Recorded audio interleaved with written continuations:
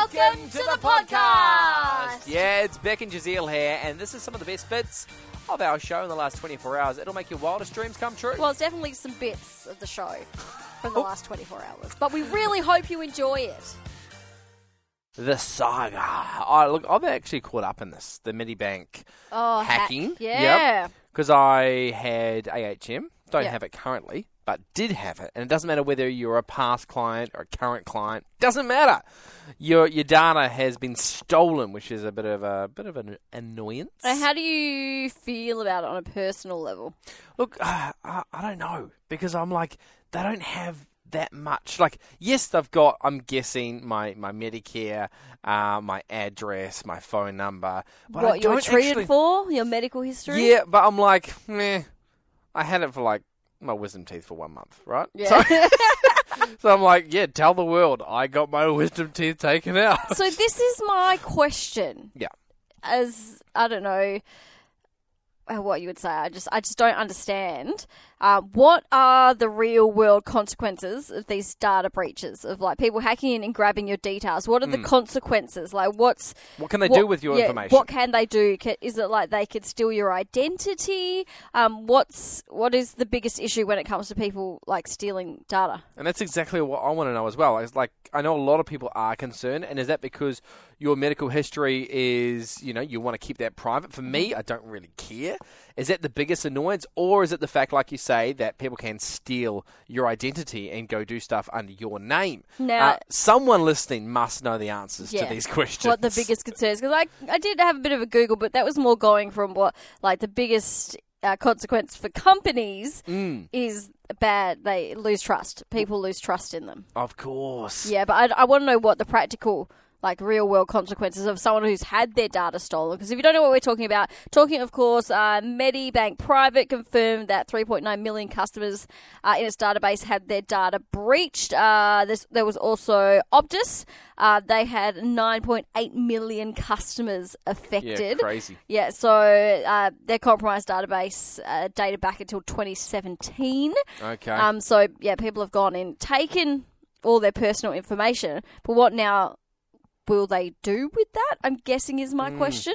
And also, what will the insurer do? Because I've just read an article that's just come out. It could cost about $35 million to pay the ransom. But then, what happens with that? Like, you pay the money. How are you guaranteeing that your information isn't sold off before that point? There might be 3 sources that now have that, and you're paying one ransom. Now you got 2 more to pay. How do they deal with that? Yeah, see, these are all the questions that we're hoping you have the answers to.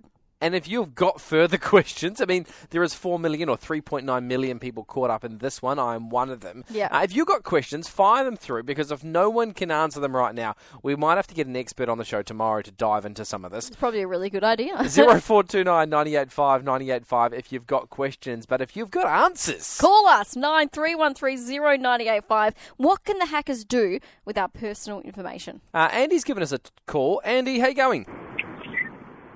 Yeah, good guys. How are you? Good, Yeah, thanks, good. Andy. What's your background when it comes to knowing all about these hackers? My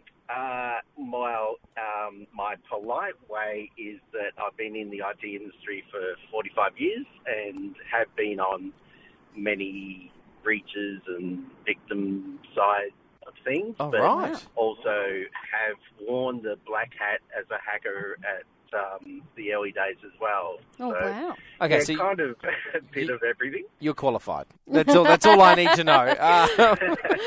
Now, Andy,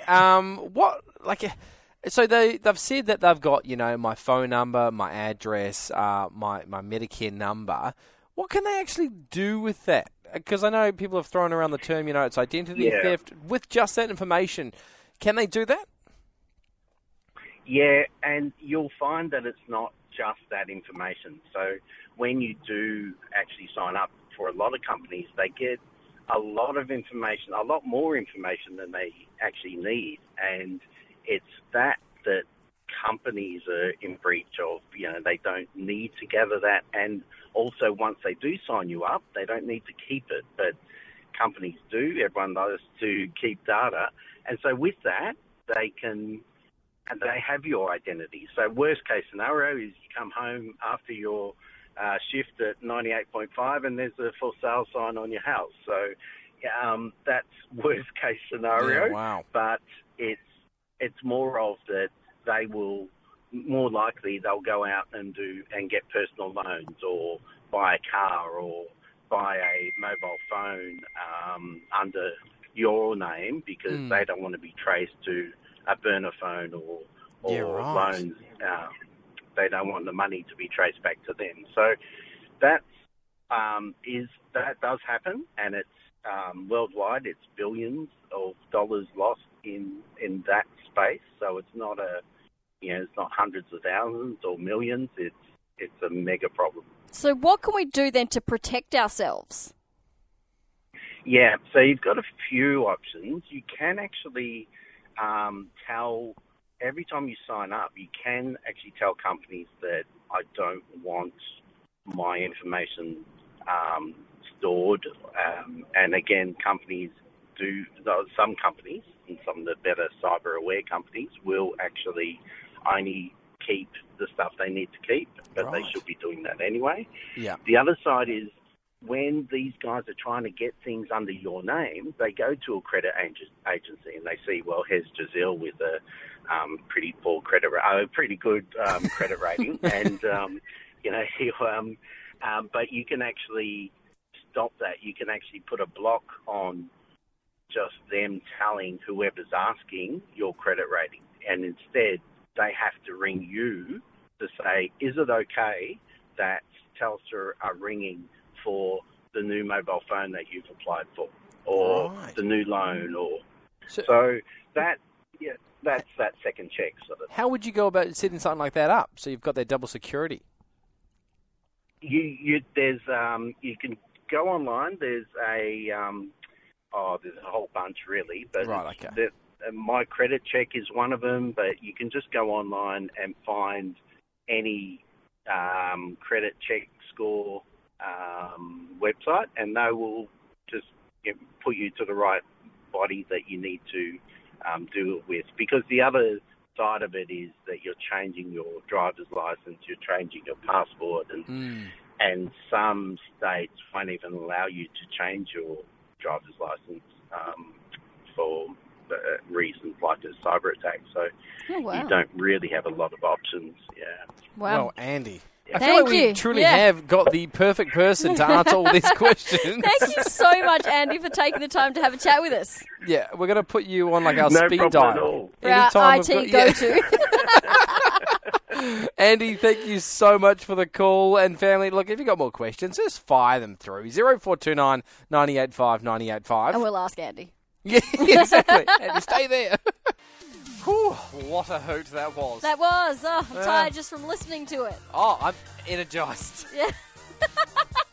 Hey, if you want more from The Drive Show, just visit 985.com, and don't forget, you can tune in live anytime for more of this great banter.